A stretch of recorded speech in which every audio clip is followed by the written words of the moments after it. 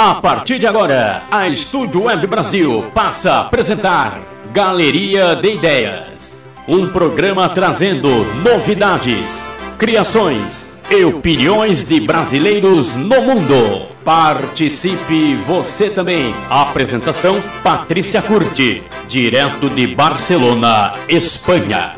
Galeria de Ideias.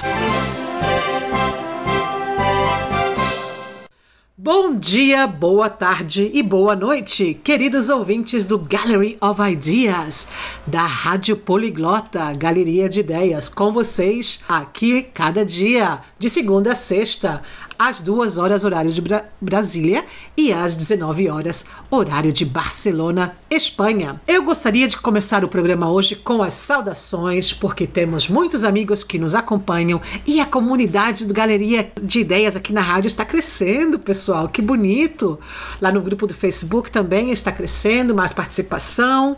Eu agradeço muito também aos grupos no Facebook dos poliglotas que vão apoiando e comentando e trazendo sugestões e opiniões. Vamos ter muitas novidades aqui no programa, trazendo iniciativas também para todos os poliglotas que nos acompanham. Bom, as primeiras saudações que eu gostaria de dar hoje no programa é para os amigos que estão em Itanhaém, São Paulo, no Brasil, os amigos da Estúdio Web Brasil, que é aonde o programa nasceu. Na verdade, na Estúdio Web, o programa foi emitido, as primeiras ondas do programa foram emitidas lá e seguem sendo emitidos na Estúdio Web ao mesmo horário. Vocês no Brasil que têm o aplicativo da Estúdio Web podem seguir o programa através do aplicativo da Estúdio Web no Brasil. Para os amigos que seguem o programa na Rádio Garden, também podem seguir o programa através da Rádio Garden e ver todos os pontinhos lá das rádios. Cuidado para não rodar muito o mundo lá e perder o pontinho da Galeria de Ideias, hein? Se vocês estão rodando o planeta lá, estão rodando o globo da Radio Garden e perdem os pontinhos, a forma de voltar à Galeria de Ideias é simplesmente ir no buscador lá dentro do Rádio Garden e colocar Galeria de Ideias. Aí já o globo volta a Barcelona e nos encontra, tá bom? Essa é uma dica. E para as pessoas que nos seguem na nossa página web, também é uma forma de escutar a rádio. Vocês têm acesso ao Galeria de Ideias na nossa página web, que está escrito em inglês, galleryofIdeas.net, ok? Não confundam com .com, porque é .net e /rádio. Então, galleryofIdeas.net/rádio. Lá vocês podem escutar a rádio e também podem deixar os áudios para participar na rádio. Para quem gostaria de participar com um áudio, mandando uma saudação, um abraço para a família, para os amigos, ou lendo um pedaço de um poema, ou mandando um idioma, né? Alguma parte, para quem está estudando idioma, que gostaria de ter a nossa opinião, podemos opinar aqui em vários idiomas, entre o Jeff Neto e eu. Podemos ajudar no inglês, no francês, no italiano, no espanhol, no catalão, no árabe, no persa. Temos vários idiomas entre o Jeff and myself, e eu mesma. Então, pessoal, eu aconselho a todo mundo a participar e ir lá, deixar a novidade, deixar o áudio de vocês e participar no programa, ok? Bom, os abraços que eu gostaria de deixar também são para toda a família Curti no Brasil, norte e sul, leste e oeste. Pessoal, vocês estão em todos os lugares, eu amo vocês, um grande abraço daqui de Barcelona, com muito carinho. Também gostaria de deixar um abraço para meus amigos no Rio de Janeiro, que sempre estão apoiando e participando na rádio também, que são a Denise Feital e o Valdir Laguna, que sempre está colaborando. Inclusive, o Valdir Laguna colaborou em uma das resenhas de livro que fizemos do Sapiens. Um grande beijo, meu amigo. Espero que você esteja bem e esperamos você muito em breve aqui de volta na rádio, ok? Bom, pessoal, vamos lá, que temos muitas novidades hoje. Temos novidades dos novos programas que vão estar no ar essa semana e que estão entrando também na semana que vem. Tá rolando muita coisa legal. Hoje temos um Café Poliglota, uma entrevista exclusiva com um dos fotógrafos mais importantes de Milão. Ele é um gênio, um grande maestro, Albert Mori. Ele foi para mim também uma pessoa, sempre me inspirou muito com o trabalho dele, com a mente brilhante que ele tem e a forma que ele vê o mundo, né? E vocês vão ter a oportunidade, quem está estudando italiano, vão ter a oportunidade de escutar essa entrevista em italiano e aprender reforçar a escuta em italiano. Para os amigos italianos que estão no Brasil ou no mundo, também vão ter a oportunidade de escutar essa entrevista no idioma que vocês conhecem. Também gostaria de comentar que vamos ter hoje aulas de espanhol com a nossa querida professora Arantxa, que mora em Londres. E ela nos traz outra aula hoje com muito carinho. As aulas da Arantxa são muito legais porque elas são bem fáceis de seguir.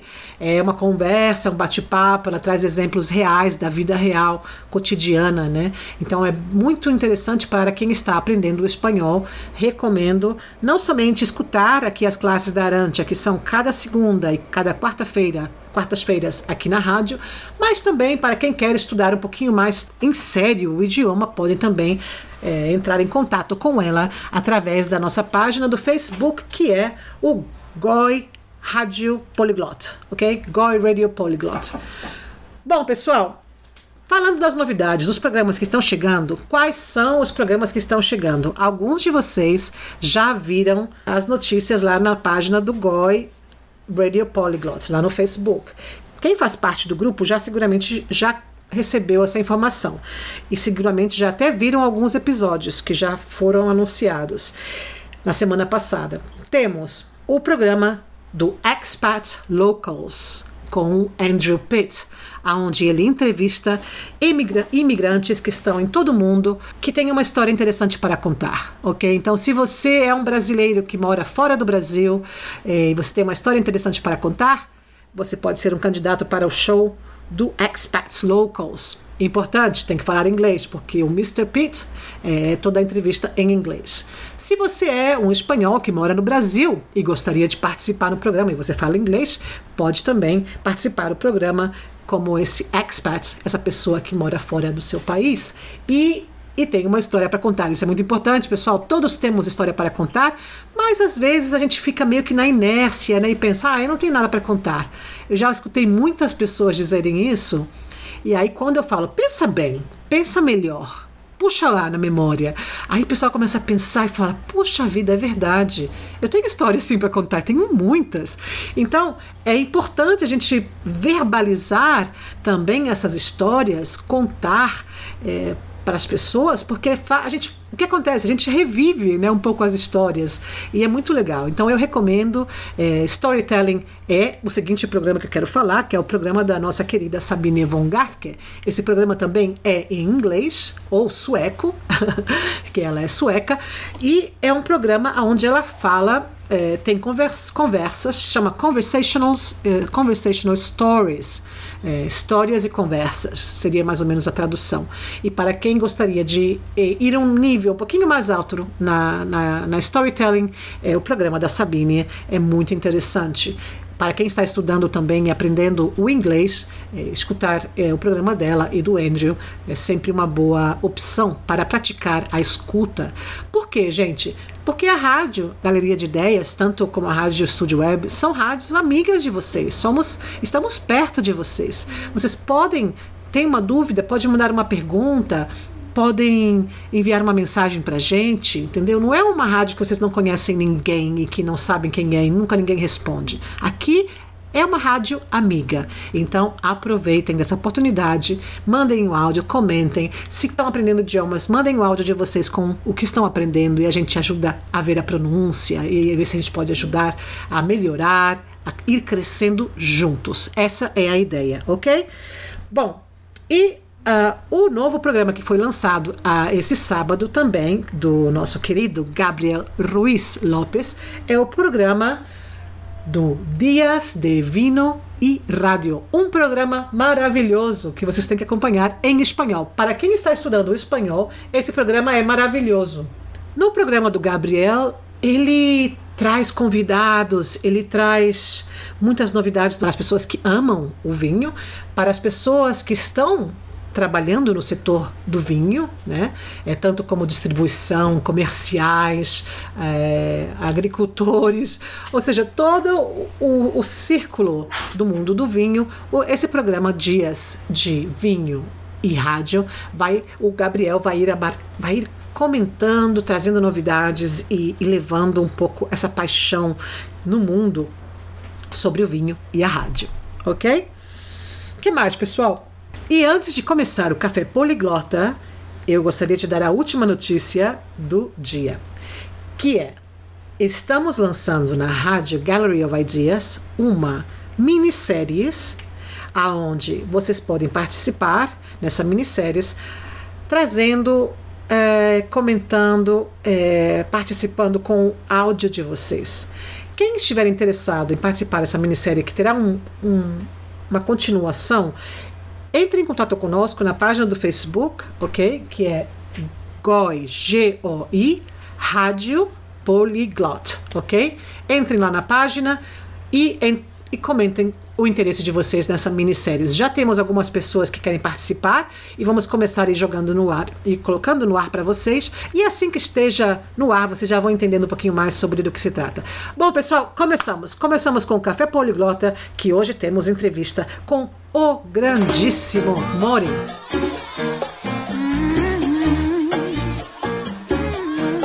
Participe desta programação. Ouça, divulgue, compartilhe. Galeria de Ideias. Apresentação: Patrícia Curti. Direto de Barcelona, Espanha. Galeria de Ideias.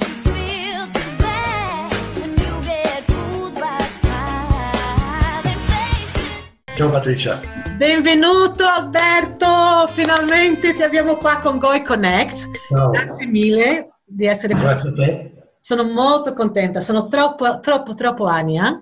Mamma mia. Il tempo vola e mentre si lavora, soprattutto 10 anni sembrano volare via, sembrano minuti. Incredibile.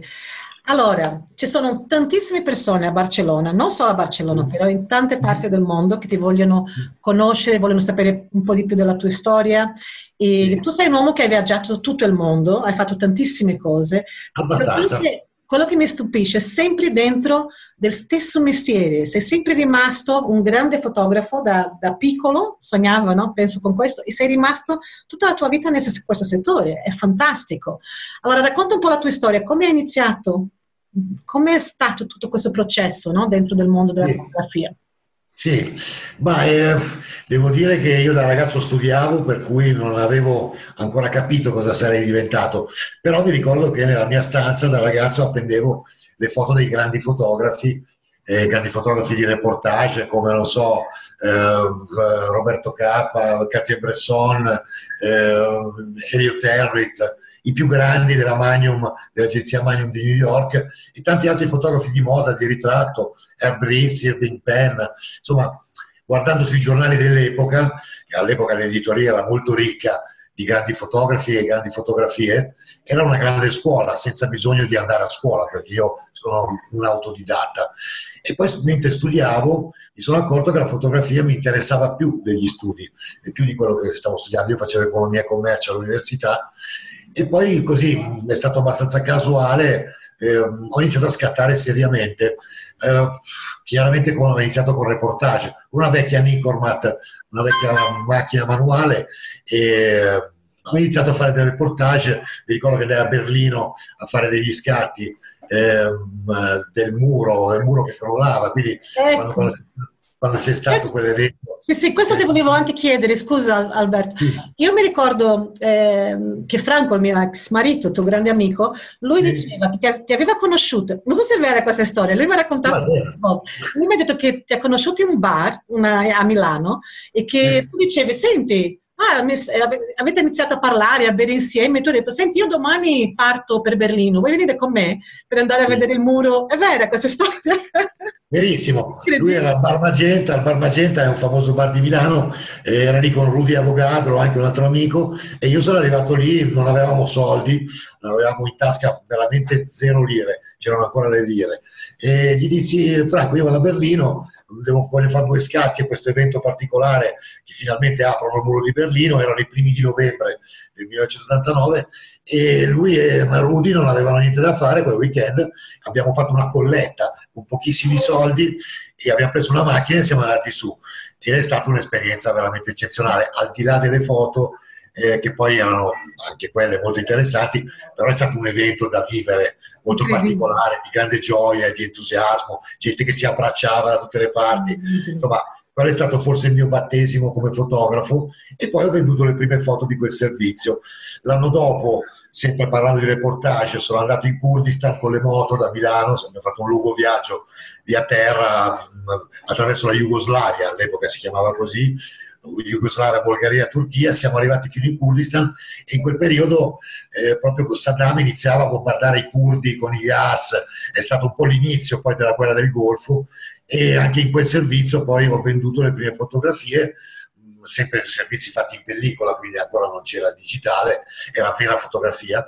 E poi andando avanti ho capito che però insomma, c'erano altri settori della fotografia che potevano essere più interessanti, che sviluppavano maggiormente la creatività, e ho iniziato col primo studio, un piccolo studio a Milano, era sotto un ponte, davvero clochard, un piccolo studio di 40 metri quadri con una cantina, e lì ho fatto le prime esperienze come fotografo, diciamo, serio con lo studio.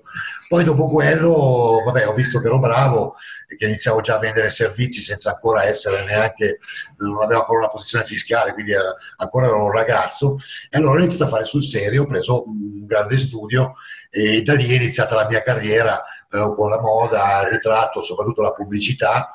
Ho fatto anche qualche periodo da assistente, ma poco, 6 mesi da un grande fotografo, Edoardo Mari, che è stato uno dei grandi fondatori della pubblicità e della fotografia di alta qualità in Italia negli anni 50. Adesso non c'è più, è morto di recente, però è stato forse il mio primo maestro poi per poco tempo, perché già lui mi propose di entrare in società, e quindi io poi vabbè ero abbastanza un solitario, per cui ho deciso di fare la mia strada. Quindi da lì a Milano, soprattutto a Milano, ho iniziato lavorando per giornali, per agenzie, per tanti imprenditori, clienti privati, soprattutto nel settore ritratto, moda e pubblicità. Quello è stato un po' all'inizio la mia specialità, ecco. E poi tanti viaggi di lavoro, perché all'epoca viaggiare mi piaceva, e quindi oltre alla fotografia di studio con base a Milano ho iniziato a viaggiare in giro per il mondo, e poi nel frattempo abitavo a Roma, per cui avevo insomma la vita privata che mi portava su Roma, e quindi tra Roma e Milano i primi anni 90 fino al 98 è stata la mia base, e insomma è stato anche un periodo molto bello, molto divertente. Alberto, una cosa che per me è sempre, mi chiedo, c'è una parte della fotografia pre-digitale, quando non c'era internet, quando non c'era niente, no? Sì, l'analogico, sì. La fotografia digitale dopo il mondo dell'internet e tutto questo. Come vedi tu questo cambio, no? Perché tu sei stato prima e dopo, sei qua e hai vissuto tutto questo. Come vedi la fotografia, l'arte della fotografia dentro del mondo digitale? La differenza? No. Ma direi che la vera fotografia, nel vero senso della parola, era sicuramente quella analogica. Analogica vuol dire in pellicola, anche perché non c'è nessun altro intervento, quindi è tutto manuale, non c'è possibilità di intervenire più di tanto nell'immagine, se non in stampa, eccetera. Quindi era una fotografia vera, nel senso del termine, di segnare la luce.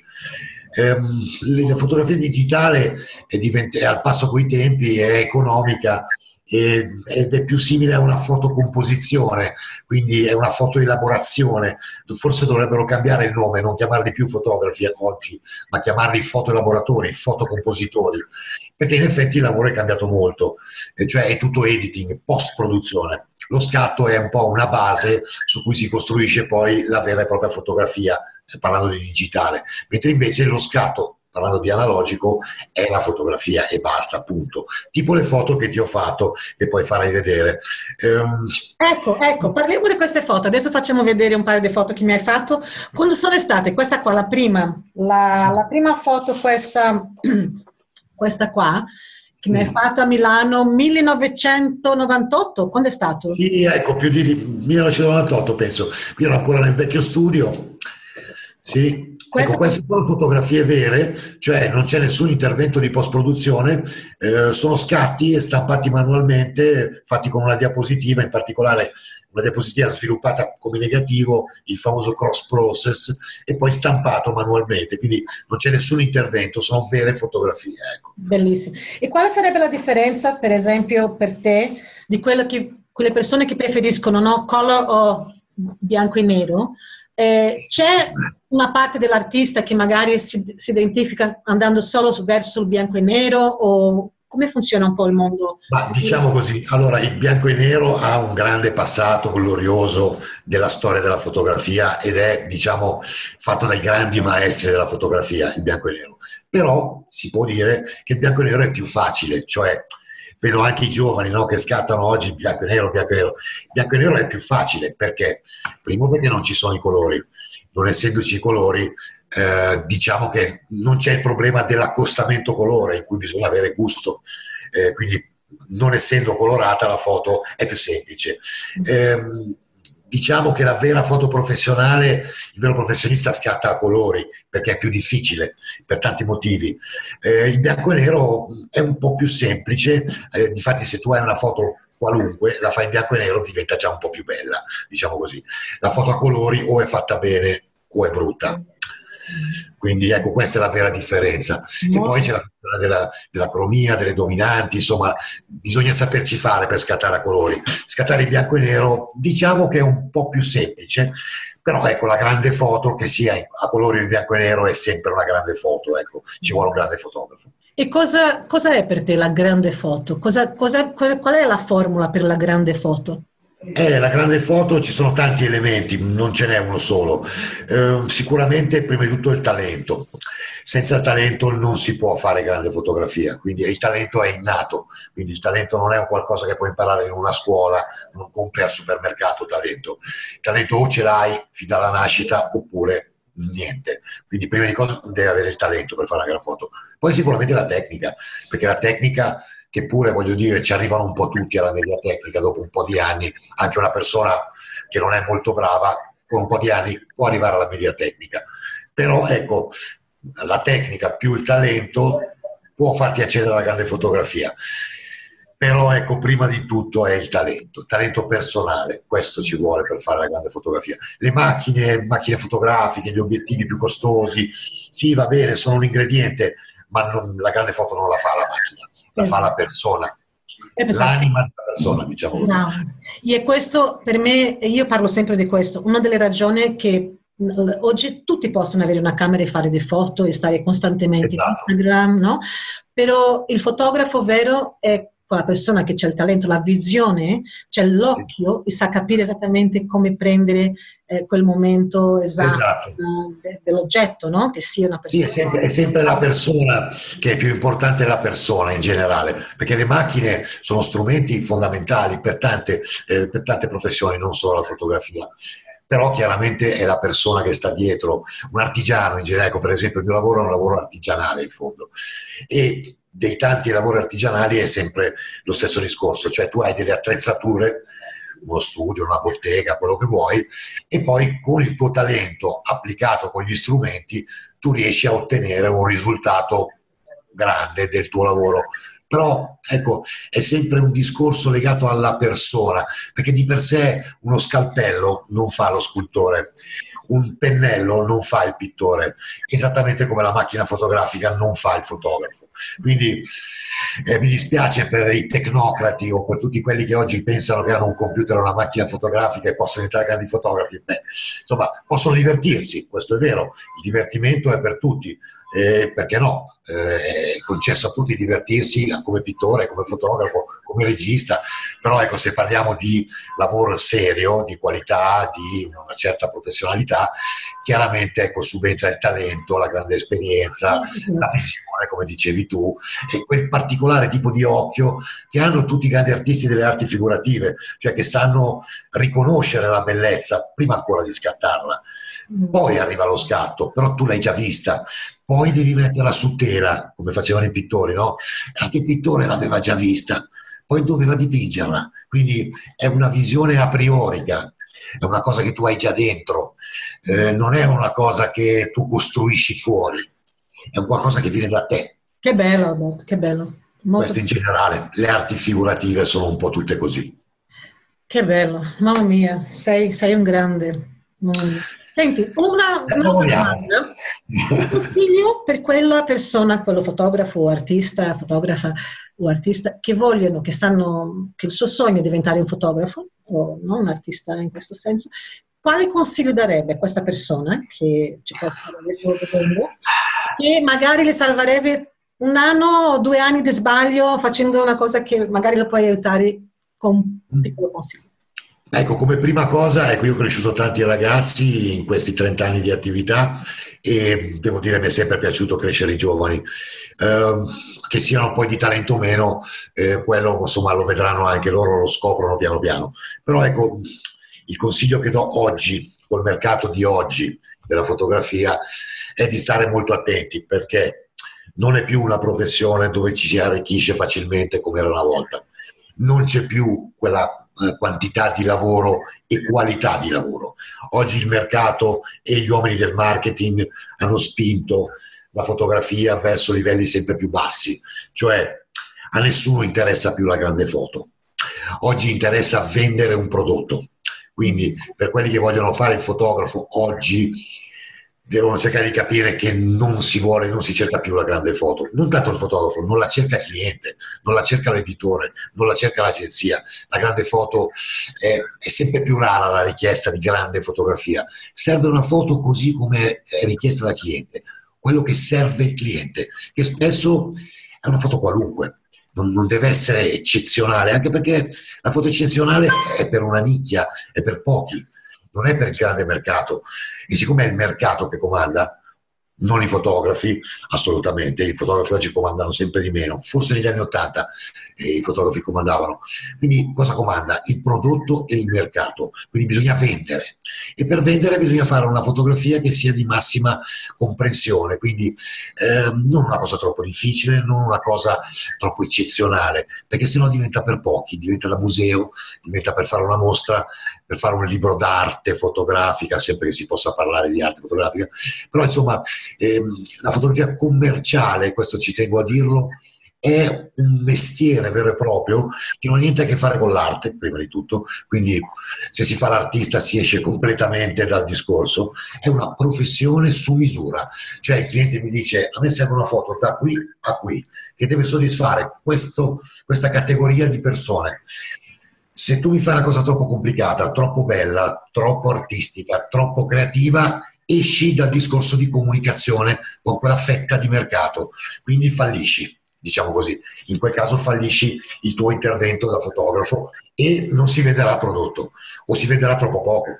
Okay. Insomma, va bene. Allora, il messaggio sarebbe, in fondo, la foto che tu fai per te come artista, il tuo sogno di foto è una cosa personale. Esatto. Però poi per essere nel mondo del mercato deve capire cosa vuole il cliente e non sempre è quello che vuoi tu, no? Oggi comanda il marketing, tutto ciò che è troppo non vende, è nicchia, cioè è per pochi, questo è il problema. Quindi comanda il mercato e il marketing, il vendere, il consumare. E purtroppo questo mercato è un mercato che va a ribasso, quindi ecco, hai detto bene tu prima, hai riassunto molto bene, cioè il fotografo deve fare per sé la grande foto per la propria soddisfazione, e questo non c'è mai niente di male. Puoi fare la tua mostra, puoi fare un tuo libro, puoi farla vedere sui social e far vedere guardate che bella foto che ho fatto, eccetera eccetera, però per sopravvivere nel mondo del negozio, del business. Per sopravvivere, brava, chi vuole, proprio per questi ragazzi che vogliono fare la professione del fotografo, devono cercare di capire che sei un executive, cioè tu esegui ordini del cliente, devi servire il cliente in quello che lui chiede, allora diventi grande. Chiaramente servire il cliente non vuol dire fare la grande foto, vuol dire fare quello che ti chiede lui. No, esatto, devono venire da noi qua a Barcellona a fare un corso di public speaking per capire come parlare col cliente, come vendersi meglio. Il cliente, guarda, è molto semplice, il miglior fotografo è quello che sa servire meglio. Esatto. Non è il più bravo, non è il più talentuoso, è quello che sa servire meglio e che manda via il cliente soddisfatto. Questo è fantastico, questo è un consiglio fantastico perché sicuramente ci sono tantissime persone che pensano io non sarò mai un fotografo che sarò in business se non ho 10 anni magari di foto grandissime e bellissime, no? E Sì, sì. infatti quello che stai dicendo è, senti, lavora duro sì, però mettiti nel mercato subito e a capire cosa vogliono i vostri, no? I clienti vostri. Ecco, questa è una legge, direi, del mercato di oggi. In generale, qualunque cosa vendi, devi capire qual è la domanda, devi incontrare la domanda e servire la domanda. Se tu segui la tua idea di fotografia, a me piacerebbe, io vi propongo questo, a meno che non è richiesto, cioè a meno che il cliente non viene da te e ti dice Alberto, cosa mi proponi? Dammi Esatto. un'idea. Allora sì, Allora perché sì. la richiesta è quella. Però normalmente la richiesta è già pronta, cioè ti danno un layout, si chiama così, che può essere un disegno, può essere una foto di un altro, e tu devi costruirla uguale su quello che vogliono. Questo è il fotografo professionista. Il resto è foto d'arte, insomma, la fotografia cosiddetta creativa che affolla gallerie, ma non c'è mercato. Lì anzi, ecco, consiglio ai giovani di stare attenti perché a fare l'artista si fa tanta fame e non si arriva da nessuna parte. Ok, facciamo adesso un'altra analisi su una cosa interessante che io sempre cerco con i nostri eventi qua a Barcellona, quelli che facciamo di Gallery of Ideas. Un po' l'idea è questa, no? Mettere gente, grandi, brilliant minds insieme e trovare l'ispirazione che siamo sempre noi a dare ispirazione agli altri, a stare con le persone, intentando aiutare, no? Però c'è un momento che ha bisogno anche di quello recharge. Nel tuo caso, qual è il momento dove trovi questa ispirazione per seguire ispirando con la tua arte, la tua fotografia? Dov'è la situazione, il posto o, non lo so, l'evento? Dove vai per il recharge, la inspiration? Ma il recharge, io questo lo consiglio a tutti, il miglior recharge per qualunque professionista, per qualunque persona che lavora in una grande città, sicuramente è la natura. Quindi una passeggiata in mezzo a un bosco, 10 minuti, mezz'ora davanti a un fiume, nel silenzio, un posto di natura. Il recharge, ecco, il Brasile, tu sei brasiliana, sai meglio di me, il Brasile è un posto fantastico dove c'è talmente tanta natura che l'uomo forse è solo un piccolo puntino. Sì. Quando dalle città chiamate grandi in realtà sono dei puntini rispetto a tutto il pianeta Brasile, che è tutta natura. Ecco, lì secondo me è il posto migliore per ricaricare, in mezzo alla natura. Poi peraltro la creatività o uno ce l'ha o non ce l'ha, quindi diciamo io sono abbastanza vulcanico, non faccio fatica a trovare ispirazione, non devo neanche impegnarmi, che è una cosa che a me viene naturale. Magari stai camminando, vedi qualcosa, pum, neanche, è una cosa che non viene da fuori, è una cosa che viene da dentro, cioè fin quando vai fuori a cercare è sempre un fuori.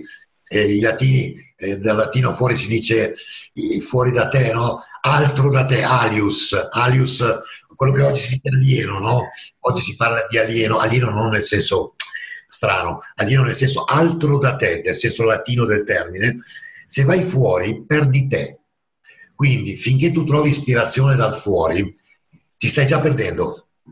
Questo è un metodo che io consiglio anche ai giovani, cercare dentro di te, è lì che puoi trovare qualcosa, perché c'è sempre stato, e lì c'è il cilindro magico da cui pescare la creatività, da cui pescare le cose che vengono fuori naturalmente, come sgorga dalla sorgente l'acqua, è presente? Cioè viene da dentro, mi spiego. Cercare fuori è sempre un po' un perdersi, un allontanarsi dal risultato. Questo. Io vorrei parlare anche della tua ammirazione per tutti gli altri colleghi del mestiere, no? So che ti hanno fatto un paio di foto bellissime. Parliamo un attimino, adesso faccio vedere a tutti questa prima foto del tuo collega Igor. Igor Dvora, sì. Quella è la foto più recente che ho. È una persona molto in gamba, un fotografo, artista direi anche, lavora per la moda, per la rivista The Scene, che è una rivista internazionale che sta prendendo piede, di moda maschile. È venuto nel mio studio tante volte perché nello studio di Milano accolgo tanti fotografi stranieri che, non avendo ecco, una base, si appoggiano al mio studio, e quel giorno stava scattando i suoi modelli per un bellissimo servizio di moda e mi ha fatto questo scatto che a me è piaciuto e che un po' ringrazio così. Rock and roll. Ecco, con la mia felpa rock and roll che mi è tanto cara, esatto. E questa seconda, questa qua?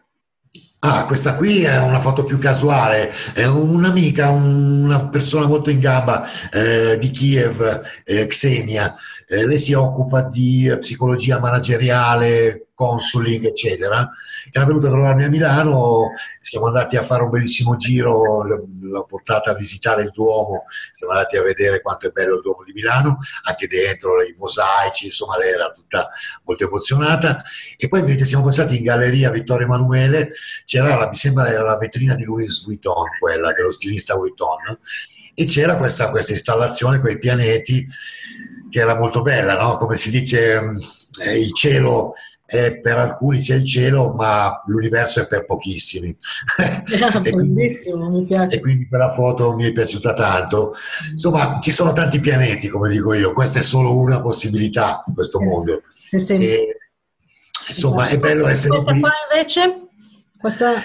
Questa qua è una fotografia che mi ha scattato un collega quando lavorava sempre nel mio studio, si chiama Cristian Mazzola, è un regista, è un fotografo, e in un momento così di pausa ci siamo fatti un ritratto a vicenda, perché può sempre essere utile avere un bel ritratto da mostrare, questo lo consiglio a tutti, soprattutto in questo mondo dei social, dove fanno vedere tutti tante foto, ma magari fatele vedere un po' meno ma più belle, quindi ecco il mio consiglio, perché la fotografia fa subito una risposta, cioè mostrare una bella fotografia vuol dire avere una bella risposta.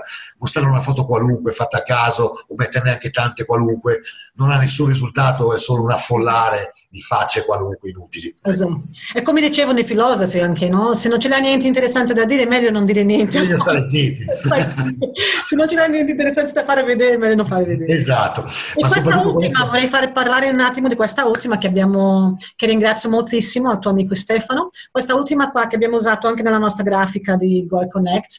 Parlami un attimo di questa foto, come è successa questa foto? Ecco, questa è proprio l'ultima foto che mi hanno fatto di 2 settimane fa, mi sembra, la più fresca in assoluto. Stefano Bressani è un artista, un vero artista, fa delle bellissime opere, sia sembrano bassorilievi, con quadri a bassorilievo, ma anche sculture ricoperte di stoffe. Quindi lui taglia le stoffe, le ricuce con una tecnica tutta sua, e insomma da andare a vedere Stefano Bressani ha il suo sito, la sua posizione sui social. È non tanto giovane perché ha i suoi 40 e rotti anni, è sposato, è una persona molto in gamba. Mi ha fatto piacere che mi abbia chiesto di fotografarlo per questo grande progetto dove lui si fa fotografare da tutti i più grandi fotografi, e mi ha scelto per fare una fotografia che ancora non è stata pubblicata, che verrà in questi giorni a ritirare. Chiaramente ecco, una fotografia vera in pellicola, senza ritocchi, niente di digitale, eccetera. Che bello, mamma mia. Ma è fantastico. Allora, stiamo finendo la nostra puntata di Goi Connect. Il discorso della fotografia oggi è un discorso molto ampio, che chiaramente riguarda tutto il mercato, perché oggi senza immagine direi che non esisti. Una volta negli anni '80 si diceva che le immagini erano false, le immagini della pubblicità erano false, che c'era qualcosa che non andava, no? Oggi, al contrario, chi non ha un'immagine non esiste. Se vuoi vendere qualcosa o hai un'immagine o non vendi. Quindi l'immagine è fondamentale. Immagine dal latino vuol dire immeago, immeagisce, struttura, comportamento. Direi quasi che la maggior parte delle persone oggi sono programmate dalle immagini e non se ne accorgono neanche. Se glielo spieghi dicono no, io sono libero. No, sei legato alle immagini che hai scelto e lì costruirai la tua vita fino all'ultimo giorno. Quindi ecco, le immagini sono qualcosa di molto di più di semplice pubblicità. A livello scientifico mi è capitato anche di studiare negli anni tanto, quindi ho fatto tanta ricerca sulle immagini a livello proprio non solo di marketing o di fotografia professionale o artistica, ma anche parlando di psicologia, quindi immagine inconscia, che è quella che muove tutte le persone. in me agisce proprio come dicevano i latini, vuol dire che tu vedi un'immagine e poi strutturerà un comportamento su di te, non sei libero di scappare da questo. Un'immagine ci mette 1,5 secondi per entrare col tuo consenso e dopodiché struttura il comportamento. Se è una bella immagine farà gioia, farà salute, farà crescita. Se è un'immagine brutta, un'immagine di morte, farà malattia, farà depressione. Quindi attenzione, ecco, direi una cosa, attenzione alle immagini che usate, soprattutto, nel senso che bisognerebbe che ci fosse una cultura fin da bambini su come usare le immagini, proprio in questo mondo dei social, che anche i giovani sono subito presi da 1000 immagini, perché può creare tante malattie, tanta sofferenza anche l'immagine sbagliata, esattamente come l'immagine giusta può crescere delle gran belle persone, può dare tanto piacere a te e agli altri, ed essere non solo un passatempo, ma anche un qualcosa che ti fa del bene. Ecco, la bella immagine. Non solo la bellezza, ma l'immagine che parla di qualcosa di efficiente. Per esempio, ecco, la natura è la cosa più efficiente del mondo. Va avanti da sola da milioni di anni, senza che nessuno intervenga, se non la roviniamo noi, sarà sempre in armonia. Ogni immagine di natura fa bene guardarla. Guardare immagini, ecco, di cose brutte dell'umanità, io quello lo sconsiglio vivamente, perché fa male. Questo non lo dice nessuno, continuano a bombardare tutti con immagini che fanno schifo, pensando che non ci siano conseguenze. In realtà le conseguenze ci sono già, tanta gente si ammala e non capisce che deriva dalle immagini di cui si nutre. E anche la confusione mentale, no? La gente non capisce bene. Ma proprio struttura un comportamento in sanità o malattia a seconda del tipo di immagine che tu mangi. È vero, perché poi mangiamo quello che vediamo. Queste immagini vanno direttamente nel nostro... Vanno dentro e costruiscono. Sì. Allora, per finire, voglio lasciare 5 tips di quello che abbiamo parlato oggi alla gente, a quelli aspiranti a essere un fotografa, oppure a una persona che ha l'amore della fotografia. Allora, la prima cosa che hai detto, che sarebbe venditi bene, no? Capire bene il tuo cliente, capire bene come entrare. Sì, servire il cliente, esatto. Servire il cliente. Secondo, cercare dentro di te stesso quella ispirazione, quel momento di bellezza per riuscire a fare un bel lavoro, non sempre cercare fuori le cose, no? Brava. Ok. Terzo, stare attento, lavorare sì, lavorare tanto, però non fare cose per fare, no? Stare attento in quello che stai pubblicando, in quello che stai facendo. Senz'altro. È una conseguenza. No? Sì. Allora, quarto e quinto, finisci tu, 2 altri. Mi era venuta in mente una cosa importante, me ne è scappata perché ti stavo sentendo parlare. Ecco, sicuramente una cosa che non insegnano nelle scuole, che è fondamentale. Non la insegnano perché hanno paura che gli allievi poi scappano e i genitori non pagano più la scuola. Però io la direi per prima cosa. Il mestiere del fotografo oggi è sempre più difficile ed è fatto soprattutto di grande sacrificio e di tanta fatica, costanza, eccetera, eccetera. Tutte cose che i ragazzi oggi non capiscono. Quindi la fretta non va bene. Volere tutto subito non va bene. Ci vuole tanta pazienza, tanti anni di duro lavoro, sacrificio e sudore. Se questo uno non ce l'ha bene in testa, non andrà da nessuna parte. Ecco, questo sicuramente. Quindi sacrificio, e i sabati e domenica, le vacanze niente, e le serate fino a tardi, fino a che non hai gli occhi grossi così davanti al computer a lavorare sulle foto. Investimento, quindi investire i propri soldi, non buttarli via in 1000 cazzate, perché poi alla fine l'investimento nel tuo lavoro premia. L'investimento in altre cose un po' meno. Esatto. Un po' meno. Quindi sacrificio, ecco questa parola. Sacrificio dal latino vuol dire faccio sacro. Faccio sacro. E poi se pensiamo in questo mondo che siamo adesso, che è tutto instant, no? Tutto deve essere all'instant. E c'è questa nuova generazione che pensa basta, clicco qua e succede, no? Tutto succede velocemente. E ci sono certe cose che non è così, deve proprio mettere l'sforzo, la pazienza, l'effort, no? Come si dice in inglese, il sacrificio. Deve mettere quello per riuscire a essere un gran pianista, una gran ballerina, un gran fotografo. Non è instant, non puoi dire divento instant con questo, lo faccio, no? Chiaro. Diciamo che la foto è un momento istantaneo, cioè è un attimo, però di tutti gli attimi che devi scegliere quello giusto, perché quando tu vedi 100 foto dello stesso soggetto e vedi che poi ce n'è una, due belle, ma molto spesso vedo tanti fotografi che ne scattano centinaia per scegliere se ce n'è uno o due belle. Vuol dire che già tu non ci sei, tu fotografo, vuol dire che non ci sei, se scatti 100 foto che non voglio dire niente. Quindi di tutti gli istanti, in ogni secondo ci sono anche migliaia di istanti, in ogni secondo. C'è il secondo, c'è il cosiddetto attimo luce. Questa è l'ultima cosa che vorrei dire, la ciliegina. L'attimo luce che cos'è? Di tutto quello che si può vedere con i nostri occhi, la bellezza si nasconde. Non è una cosa che si fa vedere sempre, è una cosa che viene fuori ogni tanto e devi essere così bravo e così veloce da coglierla, perché non è sempre lì. Lì c'è la carcassa, come si dice, lì c'è il pezzo di carne, c'è l'uomo telaio, come si dice, ma la bellezza è come un colibrì che arriva e tu devi saperlo prendere al volo. Quella è la grande fotografia. Che bello, sei un grande Alberto, sei un grande. Ti amo! Grazie. Grazie cara, faccio del mio meglio perché è un lavoro in cui anch'io a 52 anni devo ancora migliorare, posso ancora migliorare e si cerca di fare sempre meglio. Grazie mille. Grazie a te. Presto a Barcellona, spero, o a Milano. Prestissimo, guarda, appena sono dalle tue parti vengo a trovarti e andiamo giù al Porto Vecchio a smangiare qualche pinello. Un bacio grande. Un bacio a tutti, grazie.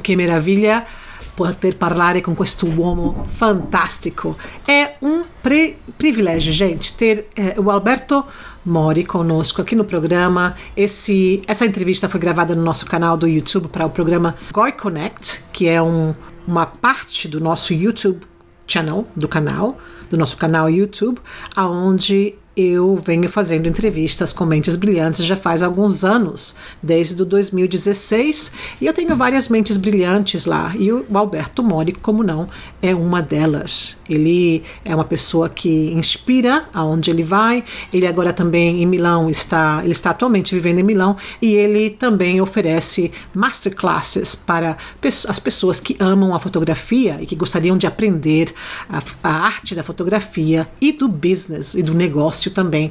Então não percam, entrem em contato com ele através do nosso Facebook, Goi Rádio Polyglot, e vocês podem ter acesso ao material e ao conhecimento desta mente brilhante. Em vez de passar anos quebrando a cabeça, é melhor pegar os caminhos, né, recortes, né, os shortcuts, como a gente diz em inglês, e ir diretamente à fonte e, claro, absorver todo esse conhecimento do Alberto Mori nas masterclasses dele, que ele criou e está criando mais material. Eu acredito, é realmente uma oportunidade incrível. Aproveitem, contactem se vocês estão no mundo da fotografia ou se querem começar a aprender e têm também curiosidades, ok? Gente, vamos agora com a nossa querida professora Arantxa, conectando diretamente de Londres com outra aula de espanhol para vocês, diretamente da Rádio Galeria de Ideias e da Estúdio Web Brasil, ok? Buenas tardes, Arantxa. Hola, Patricia. Hola, oyentes de Gallery of Ideas. ¡Feliz lunes! Espero que hayáis tenido un fantástico fin de semana y que esta semana esté empezando todavía mejor. Hoy estamos en el programa número 13 de español. ¡Qué bien! Y hoy vamos a contar, a explicar algunas expresiones. Me gustan las expresiones que tenemos en español. Y hoy os voy a explicar algunas que tenemos con la palabra ojo. Ojo, de ojo para ver. Bien, vamos a por ello. Podemos decir a ojo. O en la versión larga, a ojo de buen cubero. Por ejemplo, a ojo te diría yo que ese hombre tiene unos 60 años. ¿Vale? A ojo significa aproximadamente, No lo sé, pero adivino que tiene unos 60 años. A ojo, diría que peso unos 90 kilos. Pues calculo que peso unos 90 kilos. No es mi caso, pero podría ser. Bien, no pegar ojo. No pegar ojo significa no dormir en toda la noche. Normalmente se aplica a toda la noche o al tiempo en que queréis dormir y no podéis. Por ejemplo, esta noche no he pegado ojo. Bueno, pues significa que durante la noche no has podido dormir. O en el viaje a España volaba de noche, pero no pegué ojo. Lo mismo, no pude dormir. Hacer algo con los ojos cerrados. Esto significa que lo sabemos hacer tan bien, lo que sea, que no necesitamos tener los ojos abiertos para saber cómo se hace. Lo controlamos estupendamente. Por ejemplo, es tan fácil que lo haré con los ojos cerrados. Andar con 100 ojos o andar con ojo. Es tener cuidado. Ándate con ojo, que Pepe es muy bromista. O ándate con ojo con los coches al cruzar. Comer con los ojos.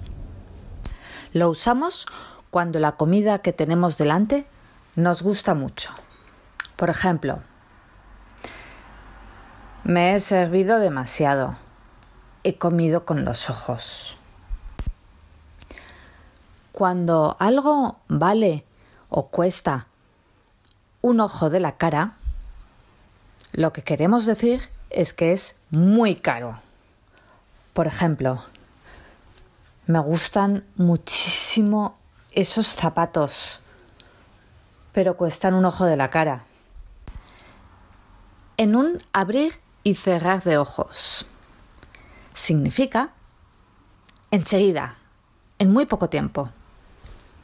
Por ejemplo, pero bueno, María, ¿todavía no estás lista?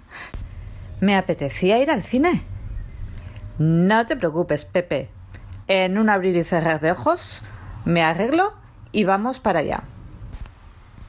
Si hay algo que nos entra por el ojo, no significa que se nos ha metido en el ojo, significa que nos ha gustado. Por ejemplo, siempre me compro la ropa que me entra por el ojo. Y no te preocupes, si algún día te digo, le he echado un ojo a ese chico de ahí, no te estoy diciendo que he cogido mi ojo y se lo he tirado.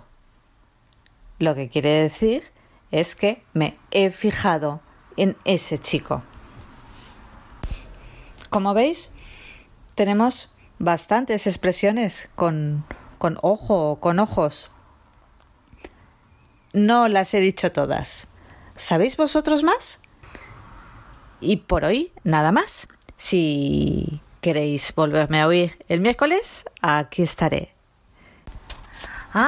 Y también, si queréis, podéis enviarme pues más ejemplos con las expresiones que os he explicado hoy. Lo podéis hacer a la página de Facebook de Gallery of Ideas o a mi correo arancha@chitchatspanish.com. y yo encantada os las puedo corregir y podemos comentar. ¿De acuerdo? Por hoy nada más. Que tengáis muy buen fin del día y hasta el miércoles. Patricia, un abrazo. Aquí te los dejo. Son para ti. Chao. Muchísimas gracias, Arantxa. Yo aquí los recibo, tus abrazos.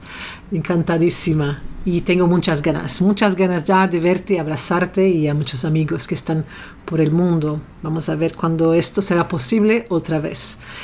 Bueno, seguimos e vamos ir fechando agora o programa, pessoal, depois desse Café Poliglota com essa entrevista fantástica em italiano e as classes de espanhol com a Arantxa. E vou ir fechando, lembrando vocês dos programas que estão na programação da Rádio Galeria de Ideias. Temos de segundas e quartas as aulas de espanhol com a nossa querida Arantxa. Temos nas terças e quintas aulas de inglês com a professora Jessica Breitenfeld. Temos também os 2 programas novos, o em inglês, programa Conversational Stories, que é um programa em inglês com a Sabine von Gafke. Temos o programa Dias de Vino e Radio, em espanhol, com o nosso querido Gabriel Ruiz Lopes. E também temos a colaboração, como sempre, de todos os nossos DJs, DJ Marcelos, o Friday by Nico, a nossa DJ Sablonier e, como não, o nosso querido Héctor Ayala, que cada sexta-feira nos traz poemas e estamos já conversando para que ele nos traga mais coisas. Então, fiquem aí ligados que muitas coisas estão acontecendo e esperamos a participação de vocês. Vão lá na página do Facebook, Goi Rádio Polyglot, ok? Goi Rádio Polyglot e participem. Deixem a opinião de vocês, perguntas, áudios. Estamos aqui. A Rádio Amiga para vocês. Eu agradeço uma vez mais a companhia de vocês e nos vemos amanhã, pessoal. Até lá. A Estúdio Web Brasil apresentou Galeria de Ideias. Apresentação Patrícia Curti. Participe você também, trazendo novidades, criações e opiniões do Brasil e do mundo. Galeria de Ideias, aqui na Estúdio Web Brasil.